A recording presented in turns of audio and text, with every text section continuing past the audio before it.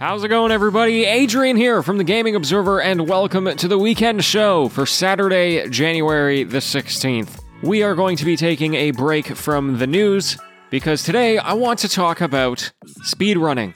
It's been something that has been on my mind for a little bit, because, as I mentioned multiple times last week, AGDQ just wrapped up. Awesome Games Done Quick, the annual speedrunning event.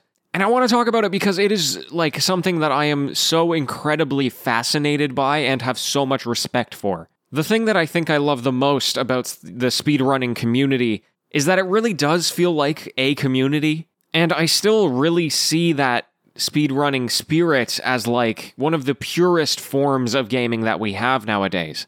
It almost feels untainted in a way. Because esports used to be like that, right? Esports was this very grassroots, you did it for the love of the game kind of thing. And people tried to monetize this from the very beginning, but it's only recently started to really take a foothold in that. And now when you watch esports, it feels very produced, very, it feels more like a real sport, I guess, in some ways. Whereas speedrunning still hasn't hit that level of, monetization. Maybe it's there for some of the people who are Twitch streamers and they're making that, kind of income, but AGDQ itself makes all of its money for charity, for the most part, and I think using that as the motivator really makes the speedrunning itself the value, and the love of that is what drives the community, rather than money or fame. So, that's one of the reasons why I like to promote it, at least on this show.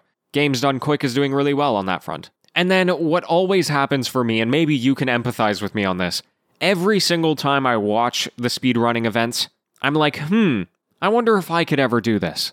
And then I actually watch the speedruns, or I look into what it will take to become a speedrunner, and I go, never mind, I could never do this. For example, one of the speedruns that I watched was Super Mario 64, except blindfolded. So the person had to beat the game start to finish blindfolded. And he did it in 40 minutes. Super Mario 64, he beat it in 40 minutes blindfolded. How much training has to go into, the audio cues and how specifically you move the buttons and knowing these levels like the back of your hand if something goes wrong so that you can fix it.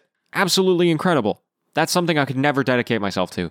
Another run I saw was a 3-person speedrun of Diablo 3. They actually set the world record for it at AGDQ, which was pretty cool. And so, again, they went from start to finish, 3 people speedrunning the game, and they did it in, just over an hour. And I looked at that run and I was like, hey, that looked like a lot of fun. I would love to do that someday. But then I realized I'm never going to find anyone who's also willing to dive head deep into that in trying to be a speedrun. That would be hours and hours and hours of toiling. And not many people have the patience for that, myself included. Finally, the last one that I watched was Pokemon Platinum. And some of these longer JRPGs, they have, a reputation at GDQ to be very long, and so you need to have a good team of commentators to be able to string that along. And this run ended up being around 4 hours, I believe. So he beat Pokemon Platinum in 4 hours. And, I would never want to attempt that myself because, let's just be real, I don't have 4 hours to speedrun a game. But on the other hand, this guy was playing through the game, and he did, 200 battles with his Pokemon, and he knew the inner workings of every single one of those battles, and all of the ones that he was skipping.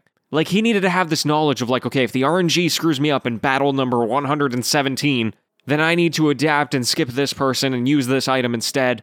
I even remember at one point he had 46 HP, and he said, if I was at 45 HP right now, I would lose this battle. And I'm like, what? You've been playing this game for 3 hours and 15 minutes. How do you know this?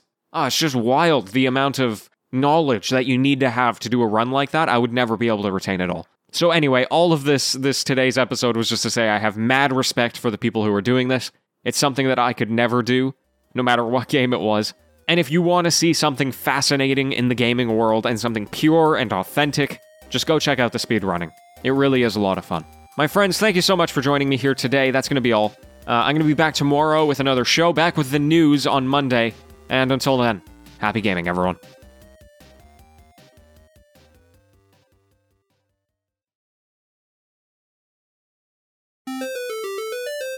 It's the TGO after show. Welcome, welcome.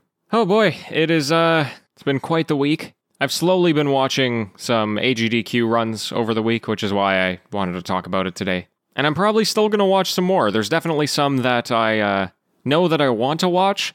Like, I know somebody played Celeste on a dance pad, like a Dance Dance Revolution pad he played Celeste on. I don't even know how that's possible. But I did see, like, GIFs of it, so I want to watch that run.